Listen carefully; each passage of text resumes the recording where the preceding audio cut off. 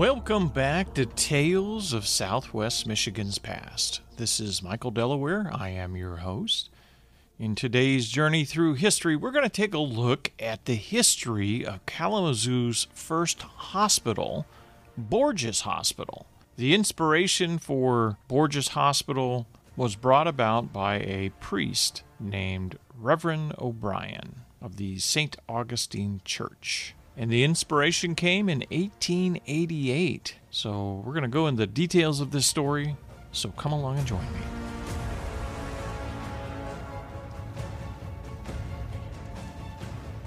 Now, the article that I'm going to be referring to today was written by Cassandra Rollins, a Kalamazoo Public Library intern, in June of 2009. And the full article I will put the link to in the show note descriptions. It's available on the Kalamazoo Public Library local history section. And there's a lot of great articles in their collection there about history.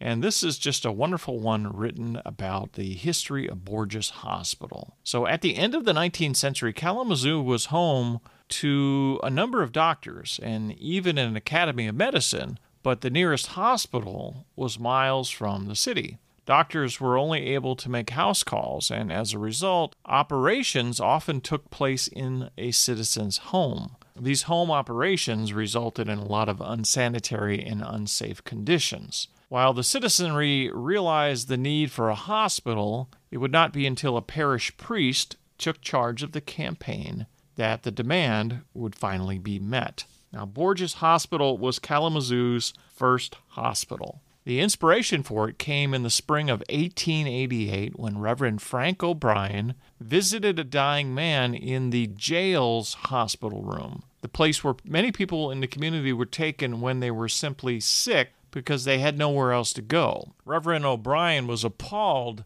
that people should have to die in a jail when they were not even criminals, and called for an urgent need of a hospital in the city. Kalamazoo had attempted to create a hospital several times before, but the closest the city had gotten was in the winter of 1881 to 1882, when 2 tents were erected as a temporary hospital in the city to deal with the fears of a potential smallpox outbreak. But since then, there really had not been any effort, and prior to that, no one had been successful in actually establishing the construction of a physical hospital, included with doctors and nursing staff and so forth. And the disease that year in 1881-1882 did not reach epidemic proportions, and the tents were stored and made available for other uses in the community. Now, luckily, Reverend O'Brien's call in 1888 would prove more successful when he started on this campaign that the Kalamazoo city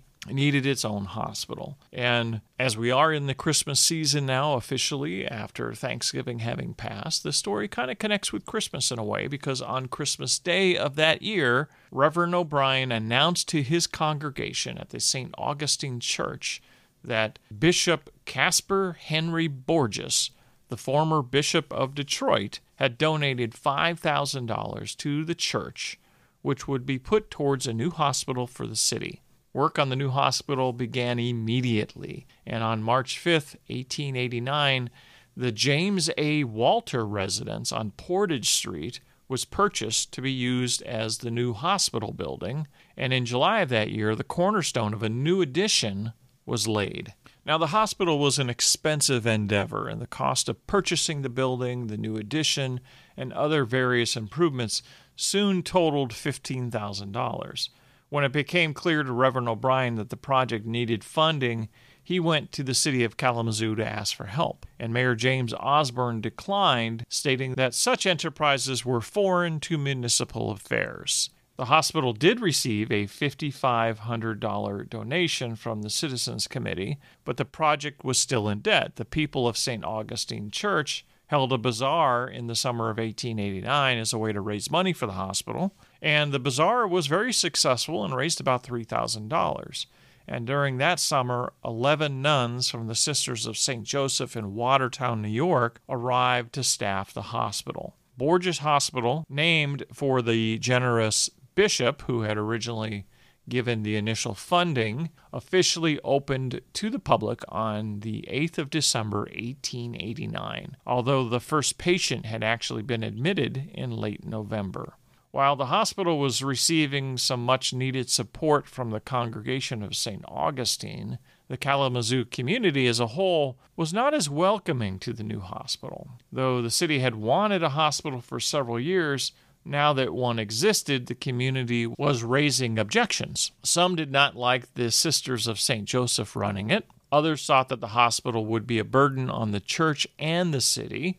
And still others felt that there would be at some point a motion to have them taxed and tax them heavily as a result of the existence of the new hospital. Despite all these objections, however, the progress of the hospital continued, and the money from the summer bazaar and other funding efforts went into the building to finish the new addition. And in 1901, 80 beds were added to the facility to give the hospital a total of 100 beds. The hospital grew in 1917 when a new 100-bed hospital building was built on the former Hazard Estate on Gull Road. And the building opened later that year and worked in conjunction with the Portage Street Hospital, providing health services to Kalamazoo residents. The Gull Road building underwent a $1 million renovation during the 1920s, and then in 1929, the Portage Street building was closed and later sold to the Upjohn Company. So you can see the early days of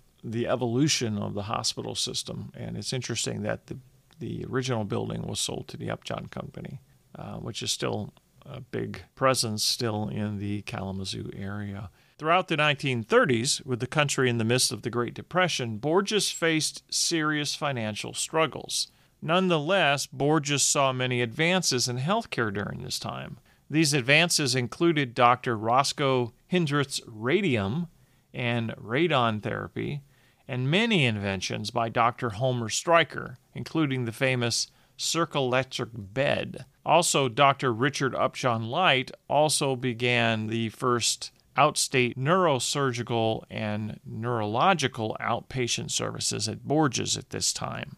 So these were significant advances, and Dr. Homer Stryker has a huge connection, having come from Athens, Michigan, and he's buried out in Athens. And the Stryker legacy is still enduring in Kalamazoo and the Portage area with the Stryker Corporation today. And we have his picture on the wall of the Battle Creek Regional History Museum because he came from the Athens area. So Homer Stryker was quite an individual in that healthcare industry, creating a lot of inventions, particularly with beds that are still in use today in local hospitals. But Borgess continued to grow and expand, and in 1953, the Borgess Service League was created. The league's main objective was to encourage young women to enter the nursing profession. They did this by encouraging girls to participate in the Candy Stripers program, where high school-aged girls assisted nurses by organizing patient rooms and passing out food trays. The first intern and residency training program came to the hospital in 1954. The program was so popular that Borgess later built a dormitory on the hospital grounds to house the doctors that traveled to Kalamazoo to participate in the program. The 1950s also saw the first major expansion for the hospital since the $1 million renovation had taken place in the mid-1920s. In 1954, the hospital conducted a $1.5 million fund drive for improvements to existing facilities and the construction of a new wing. The new wing added a short-term psychiatric ward and new laboratory and pharmaceutical facilities. The addition also increased the number of hospital beds from 260 to 333, with an increase that was much needed because the hospital had been operating at its maximum capacity for quite some time. The addition and renovation was completed and opened in 1957. The 1954 addition began a long line of expansions and renovations for the hospital. In 1964, $4 million had been raised through a joint hospital fund drive. The money was to be split evenly between Borgess and Kalamazoo's other hospital, Bronson Methodist Hospital. With extra funding received from the federal government in 1966, Borgess began making plans for an expansion. The new expansion planned to add 85 beds to the hospital, bringing the total number up to 425 beds. The plans also included adding a new intensive care unit, remodeling the emergency ward, and adding a new medical library, outpatient psychiatric therapy, occupational therapy, and laboratory space. Though the project was stalled briefly in 1968 when the state fire marshal did not approve the plan because the emergency exits were not adequately marked on the blueprints, building began on the project in 1969. In July of 1971, Borgess received a $180,000 grant from the Kalamazoo Foundation for the construction and equipping of an intensive care unit for cardiac surgery patients. The unit was part of the planned open heart surgery program and was completed in December 1971. The area's first open heart surgery was performed at Borgess on the 11th of January, 1972. Along with establishing an open heart surgery program, Borgess established a kidney transplant program in 1971. Their first kidney transplant was performed on the 3rd of November, 1971. Now, Borgess Hospital became Borgess Medical Center in 1979, and then in 1980, the hospital opened the Cardiac Rehabilitation Institute, which uses medically monitored exercise programs to treat and prevent heart attacks. In 1986, Borgess launched a $43 million construction and renovation project. And this project renovated 3 major wings and demolished the east-north wing, which had been built in 1917. The project also added 2 floors to the North Tower, new critical care units, and expanded the surgery center. While construction continued on the renovation, a new building was being planned. In the summer of 1989, ground was broken on the Lawrence Education Center, a building that housed a 400-seat auditorium, several classrooms, and a video studio. Along with multiple construction projects, the 1980s saw several new programs which surfaced at Borgess. The Child Car Seat Safety Program, Poison Control, and the Borgess Run for the Health of It program were all added at this time. The hospital also assisted in developing the county's first EMS system. Borgess launched its most expensive construction renovation project yet in 2001. It was the first major construction since 1986. The plan called for a $77 million 3-phase project, which included tearing down the Stryker building to make room for a new parking ramp. Other plans included creating a new entrance off the ramp, consolidating all outpatient and inpatient services into 2 specific areas, and building a new gift shop and pharmacy. Minor renovations also were done on the first floor of the North Tower. The entire construction project was completed in the summer of 2006. So it's amazing to see the whole history and evolution of the Borgess hospital system. And Borgess's commitment to becoming a better hospital for Kalamazoo is shown over the years in its many construction projects. And its character is shown in its dedication to providing the area with the best health care possible. From its cardiac care center to the programs that it provides for community education, Borgess has provided Kalamazoo with top-quality health care and education for more than 100 years in the city of Kalamazoo. Now, this article was written in 2009 and was updated in June of 2010. In 2018, there was an article in Michigan Live that went into the new developments of a $35 million expansion at Borgess Hospital to include 12 new operating rooms. And this project was to be done over the next 2 years. The expansion would primarily involve adding a second floor to the Stryker Center and the hospital's outpatient treatment area.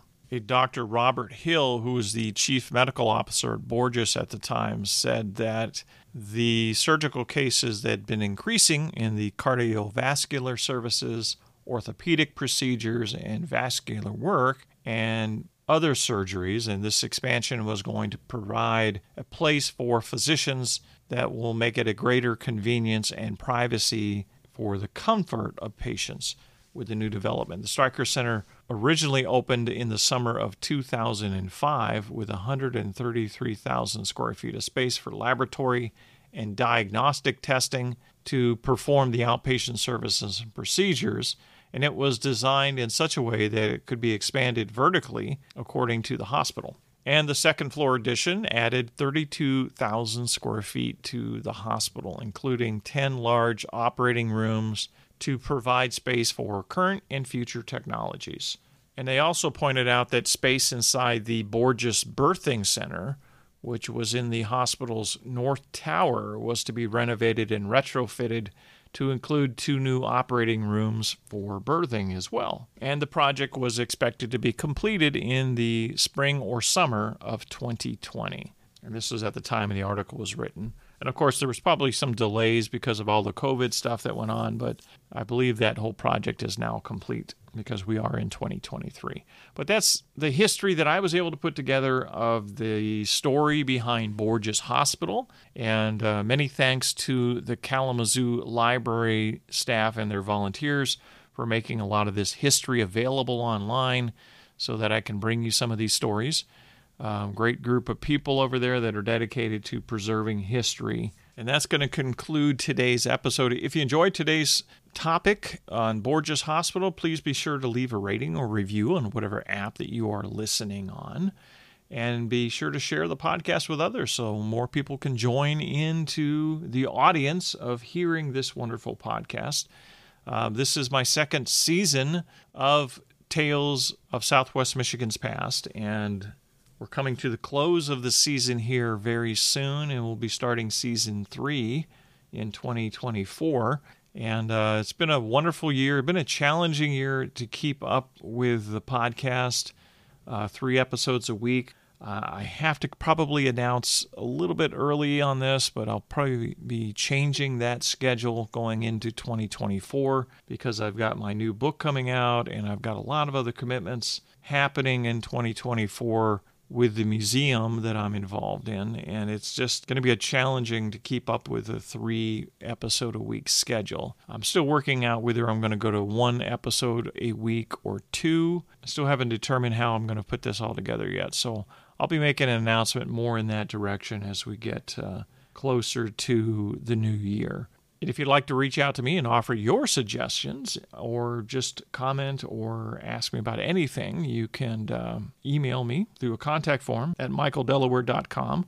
I'm always happy to hear from my listeners. And please mark your calendar for December 16th. That is a Saturday, and I will be performing in Tales of Christmas Past, which is a program at the Battle Creek Regional History Museum, which is located at 307 West Jackson Street in Battle Creek, Michigan. And the tickets are available online. I have been putting the links in the show note descriptions. You can go on over to Humanitix and search for the program there if you want to go to that website, or go to the Battle Creek Regional History Museum's website at bcrhm.org, and you'll find all the information and links there where you can buy online tickets. The tickets are also available at the museum. They were closed Thanksgiving weekend, but they will be open on every weekend up until the show, and that is on Saturday and Sundays. They're open on Saturdays from 10 to 4 and Sundays from noon to 4. You can also go by the Arts Center of Battle Creek, which is located off of Emmett Street. They are open, I believe, Tuesday through Friday and also on Saturday during the week. So you can go on in there and get tickets. They have them available there. But of course, the easiest way is probably online, and I'll put the link in the show note descriptions. Really look forward to seeing you all there, hoping to have 2 sold-out shows. We're already about halfway sold out as I record this episode on the matinee showing, and about a quarter sold out on the evening show. And that'll probably change as we get closer to the date, as we've been getting a lot of people that will be coming back and putting their holiday calendar together, and they're going to want to come back and see this show. Like I said, it was sold out last year, and the feedback I got that everybody wanted to put it on their calendar for next year. So be sure to get your tickets. I'd love to have you guys there. And until next time, when we take another journey into yesterday, and we explore even more fascinating tales of Southwest Michigan's past. Thank you for listening.